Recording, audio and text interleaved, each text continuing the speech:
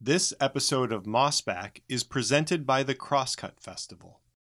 I mean, really, thousands and thousands of years of domestication, like we have as humans, like this actually very, very strong emotional relationship with our dogs in particular, our animals, but our dogs in particular.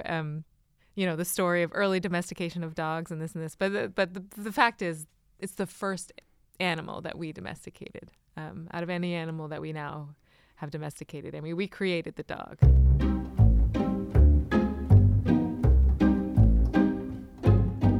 Hey everybody, welcome to Mossback, the official podcast of the Mossback's Northwest video series from KCTS9 and Crosscut. I'm Sarah Bernard. And I'm Knut Berger. And today we're talking about dogs, famous dogs that touch the Pacific Northwest. So that is the topic of the video, which, by the way, you really should watch. If you haven't already seen it, we suggest you stop right now, go to the show notes or the show page on crosscut.com and check it out. Every region has its dog heroes and canine companions. The Pacific Northwest is no exception. We've had dogs that have captured the imagination, explored the continent, rounded the world, even native dogs used for making blankets. Apparently, Seattle's well-documented canine obsession goes way back. As of 2021, I recently looked this up, as of 2021, we still have significantly more dogs than children. In fact, about 50,000 more dogs than children, which feels about right in my neighborhood, I gotta say. Yeah. Do you think this has always been the case in Seattle in particular? Or is it just in the recent decades that we just... Oh, I think something changed. And I can't tell you when it changed. When I was growing up, so we're talking about the 50s, 60s, people had dogs. They had instituted a leash law, and nobody really paid attention to it. Mm-hmm. And nobody picked up dog poop.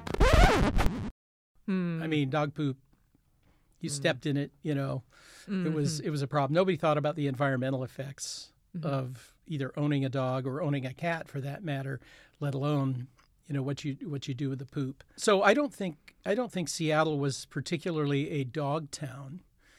I think it is more generational, maybe more something that's happened in recent years.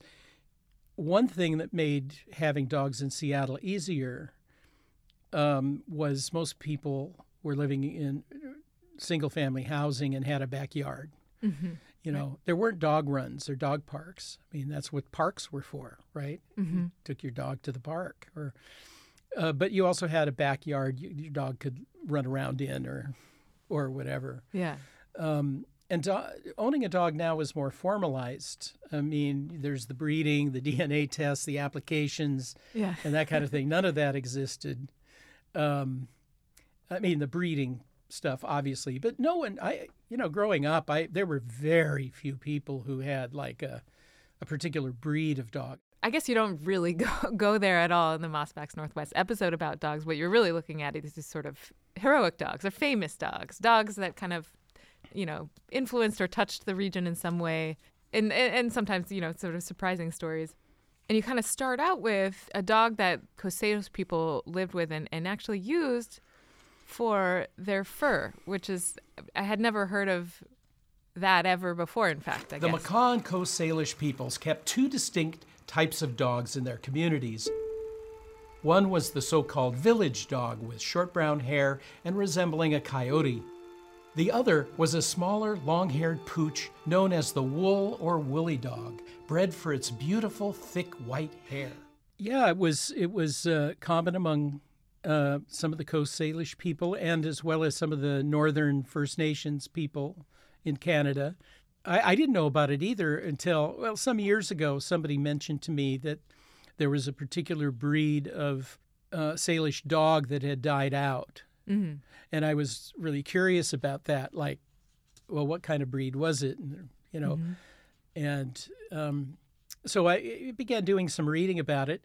And I think partly because dogs are so much in people's lives right now, I thought, it might be interesting to look at the history of that dog and maybe some other dogs and just sort of see what kinds of stories are out there. So I really walked into the episode with kind of an open mind as far as, well, what's out there. But I knew I wanted to at least begin with the earliest example that I had come across, which was the so-called woolly dog, which was a very small dog, about the size of a Pomeranian. That was I think what George Vancouver said. And they were very surprised. The early explorers that came here were sort of surprised to see there were basically two kinds of dogs that they saw and that were common in villages and whatnot. And there was the so-called village dog, which was a little kind of coyote-like, and then there was this woolly dog that was treated specially. The breeds were kept apart,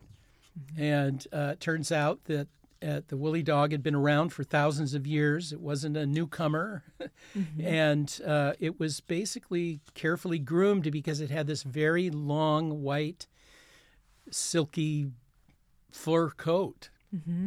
And so a lot of the indigenous people in the area made blankets. And if they could, they would get mountain goat wool and make these, gorgeous blankets, many of which were kind of high status items. And but they actually used the woolly dogs like sheep in the sense that they would shear them on an annual basis, and then weave from the wool. Yeah, I don't know. The pictures of the woolly dog. I mean, I guess it is a little surprising to me that they're so small.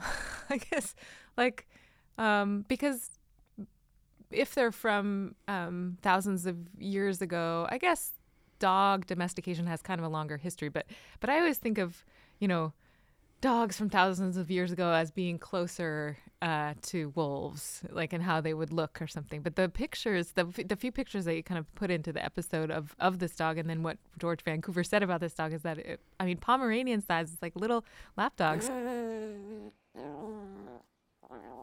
They were a little bigger. They were like Pomeranians, a little bit bigger. A little bigger, okay. And of course, the photographs that exist are very few because the breed disappeared not long after contact.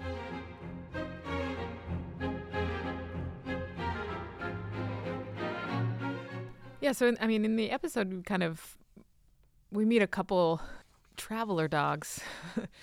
The Lewis and Clark expedition, their dog, or I guess it was Lewis's dog. A dog hero that arrived with the explorers was Seaman, a Newfoundland, who accompanied the Lewis and Clark expedition from Missouri to the mouth of the Columbia River and back in the early 1800s. And then there's another world-traveling dog, Oni. Another big traveler was Oni, the Postal Service mascot. Oni was an adorable terrier mutt from Albany, New York, who was adopted by railway postal workers in 1888. So I guess those dogs sort of share this kind of, they made an impact. They did not live their entire lives in this region, but they kind of touch this region in some way. Yeah, the Lewis and Clark dog was really interesting because, to me, of course, Lewis and Clark, that's one of the sort of seminal events of settlement and colonization. And the fact that a dog came all the way out to the Pacific and made it all the way back. It was the only animal member of the expedition that did that. And also one of these strange facts that is that when food was scarce, or that some of the expedition members would eat dog. Right. So they would acquire dogs or get them on the way, and then they would eat them if they couldn't get game of some kind. Some of the members of the expedition actually preferred eating dog to say salmon and other things. So, yeah, I know there's some very strange things. The only one on the expedition apparently who refused to eat dogs, they ate over 200 dogs on the trip, was Clark, William Clark. And the dog had adventures. Got bitten by a beaver at one point, but if you've ever traveled in the wilderness with a dog, and a lot of people take dogs hiking. I went for a horseback expedition in the mountains of Spain many years ago, and the woman who led the expedition had a dog, and this dog must have traveled 5 times the distance that we traveled on foot and on horseback. Right. I mean, I was just like, we would be dead at the end of the day, you know, and this dog was still running around and going back and forth. And I mean, so I'm just trying to imagine what this, you know, in Seaman going on this trip with Lewis and Clark, running off and getting attacked by a beaver, and they had to stitch him up, and you know, getting into all kinds of trouble. You know, it just I was just stunned by the stamina this dog must have had. Exactly. And there are a bunch of statues of Seaman that, you know, where they have statues of Lewis and Clark at various parts on the trail. There often will be a dog there too. So if he were anything like my dog, he definitely would do 5 times the distance that Lewis and Clark. There's probably a mathematical formula to figure out like how much distance they actually do cover, but it's awe-inspiring. Oh yeah. And then you mentioned the other dog, which Oni. Yeah. And so I first heard Oni when I was visiting Washington, D.C.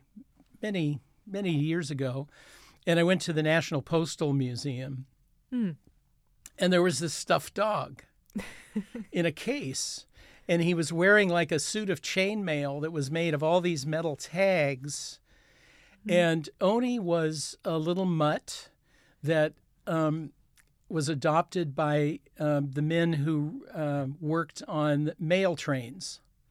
So there's always like, you know, the mail car, and there were postal clerks that manned these cars as they delivered the mail from city to city. Well, Oni would go from train to train, and every time he would go on a journey, you know, he would get a little tag saying he'd been to this particular place. He was beloved by all the railroad mail service people. And in that era, that was the era when people, you know, around the world in 80 days, you know, the whole kind of let's see if you can go around the world. And there was one, well, more than one, but there was one guy who, you know, launched his trip from Tacoma around the world, George Francis Train. He was actually the inspiration for Jules Verne's Around the World in 80 Days. And he had, but he was out to beat that record.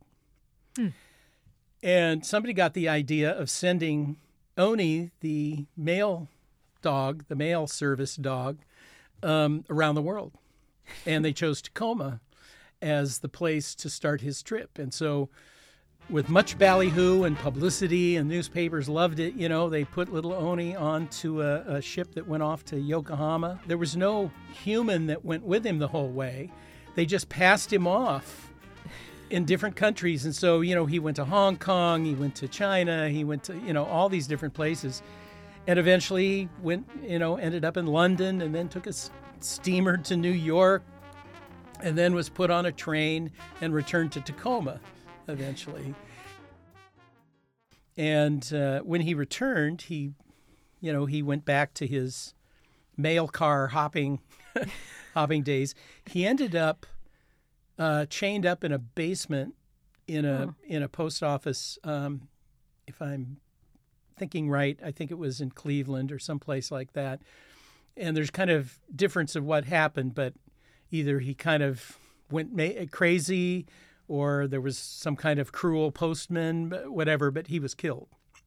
Oh. But there are different versions of that story. Some are like he was treated cruelly and then they killed him. And anyway, it was a very sad thing. And so they decided to stuff him and put him on display. And so Oni then traveled around as a taxidermied, and that was what I saw in the National Postal Museum. But the other local angle on that was that Oni was exhibited at the Alaska Yukon Pacific Exposition in 1909 here in Seattle. And so the Postal Service had in the U.S. government building, the Postal Service had a big exhibit, and among the things they exhibited was Oni. So, you know, he went around the world, and then he did some other stuff, and then he came back to Seattle, and now he's on display in Washington, D.C. We'll be right back.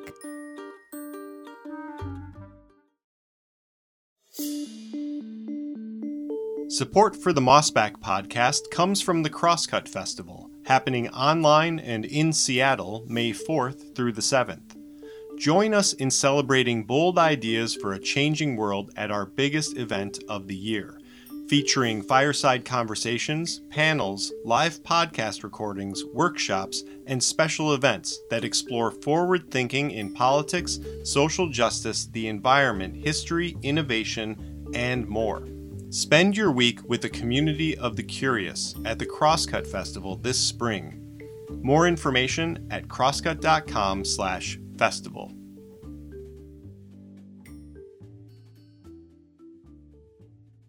I assume there must be other stories. It's kind of like we love dogs. We have such a long history with dogs. We love dogs specifically in this place. And there are some of these sort of heroic stories that you pulled out for the video. But I was wondering if you ever came across any other famous dogs, any other heroic dogs from the region? Well, this is a dog that isn't from the region but has a connection to the region.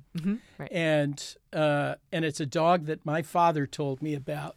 Ah. And my father had this little game that he would play where he would try to convince us of the truth of something that was either true and sounded ridiculous or sounded like it could be true. Right? And then our job was to guess. Yeah. Or to figure it out, see Two if he truths was and a lying lie. or whatever. Yeah. Yeah. So impishly at dinner one night, he started talking about Balto the Wonder Dog. And this just sounded exactly like something my dad would make up. Oh, yeah. But lo and behold, it turned out Balto the Wonder Dog was an actual dog. And that, and my father had been, had lived at the time in the 1920s. So my dad would have been, 10 years old, at the time that Balto became world famous. Certainly everyone in the United States in the 1920s heard of Balto the Wonder Dog. Huh. And he was actually called, his name was Balto, but if you go to newspapers.com and put in Balto the Wonder Dog, you'll see that he was often simply referred to that way.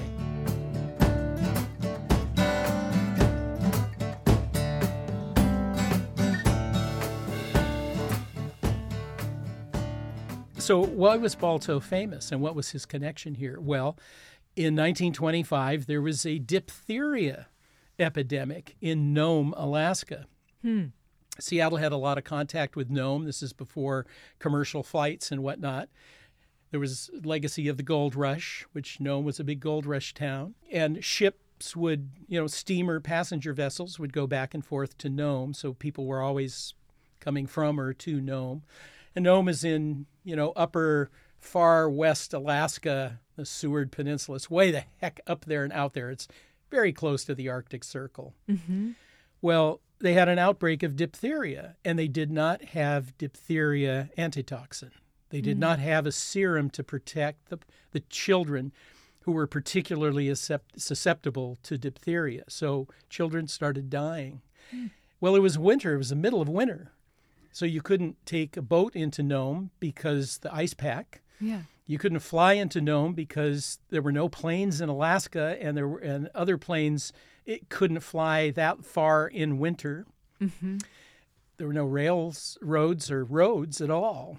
They had two problems. They had to get as much antitoxin as they could from cities in the West Coast, Seattle, California, and others. They had to find diphtheria serum in other parts of Alaska.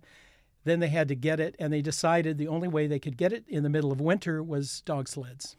And so we all know about, the Iditarod. Well, part of the Iditarod Trail was used as the means of getting some of this antitoxin to Nome. Wow. But the journey was epic.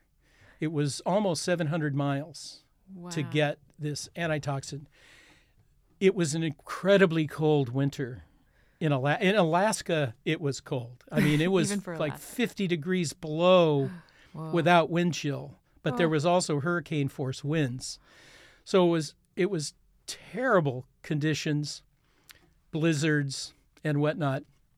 And so they had a relay crew of mushers, and this included the white mushers and their dog teams, but also the indigenous people contributing, and everybody did a certain amount of travel.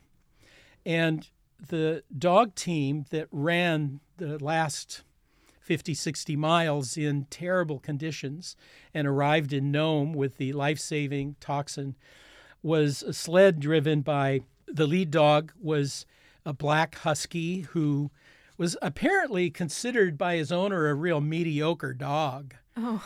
And its name was Balto. Huh. The man who, Gunnar Kaysen was his name, who was the musher. He and Balto, because the press, they in those days they had, they could send radio telegrams and whatnot. You've got radio is now available to spread the word when a news event happens in Nome. Yeah. They became instantly famous. Uh-huh. These were the guys. And so they were the end of the line. They were the ones that saved the children of Nome. And this included, the white children of Nome, but they had to get antitoxin to these various villages because there was, an outbreak had extended beyond the small community to the larger community. And so they became instantly famous. They then went on a sort of a tour. So they, when they could, they got on a boat, came to Seattle, Heroes Welcome. And this is, I'm sure, where my father heard of Balto the Wonder Dog because he was in all the papers, big photographs.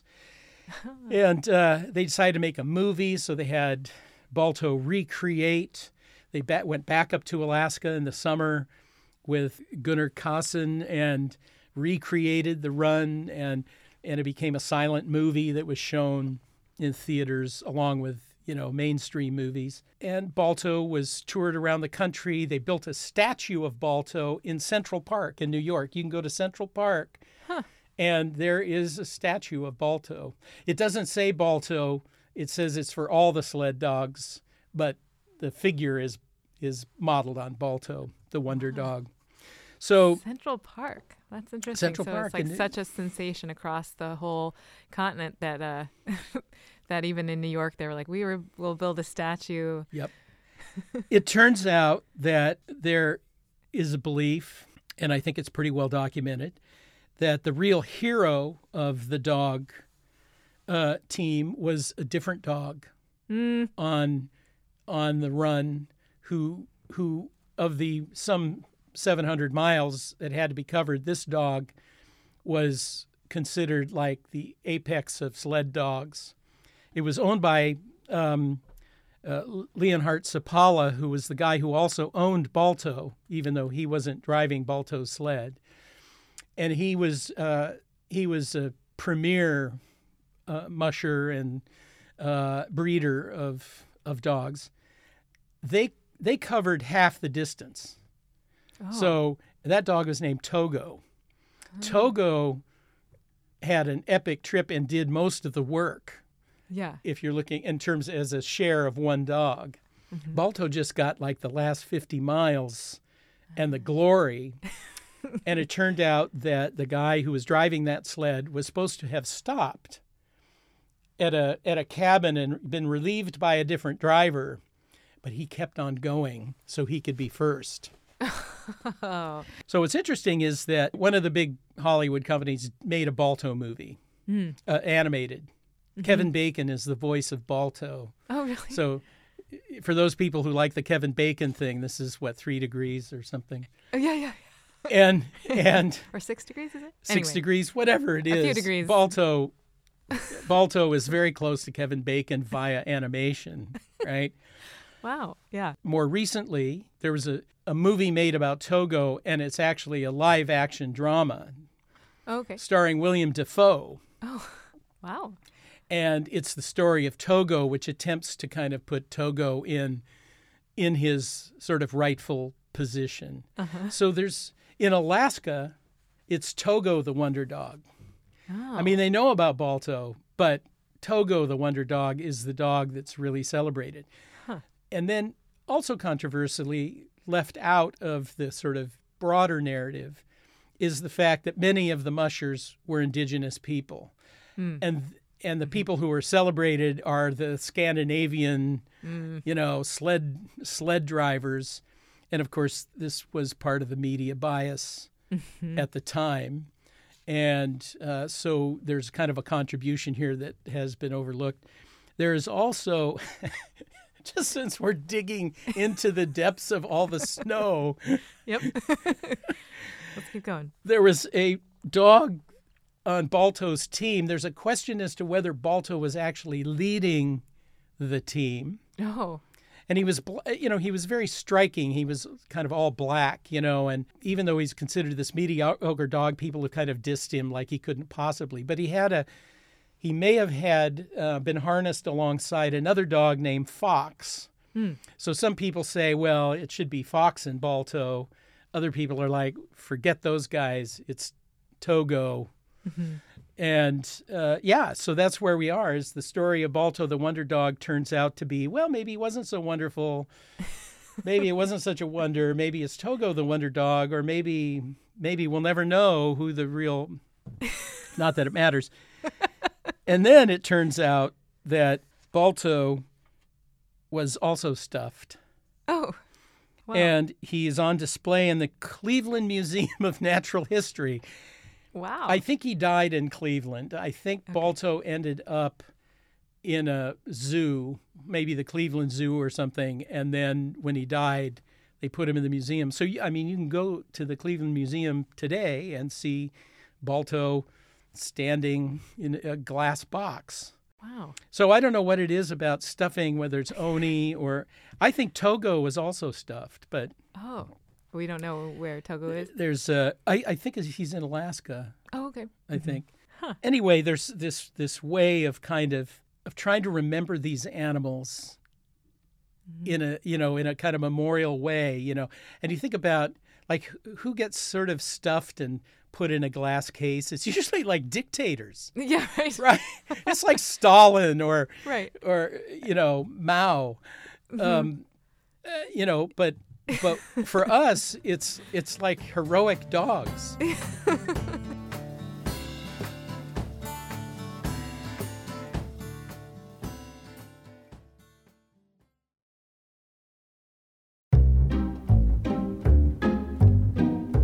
Thanks for listening to Mossback. This episode was produced by Seth Halloran, and the executive producer is Mark Baumgarten. Cover art by Greg Cohen. And many thanks to engineer Rusty Bacall for building out an amazing COVID-friendly audio studio. If you'd like to check out more videos from the 5 seasons of Mossback's Northwest, you can find them all at crosscut.com or kcts9.org. For more on all things Mossback, go to crosscut.com/Mossback. You can subscribe to the Mossback podcast wherever you listen.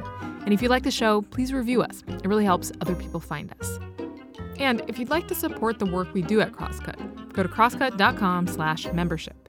In addition to supporting our journalism, members receive complete access to KCTS9's on-demand programming and a subscription to the Mossback Den newsletter, where Knut shares even more Pacific Northwest history.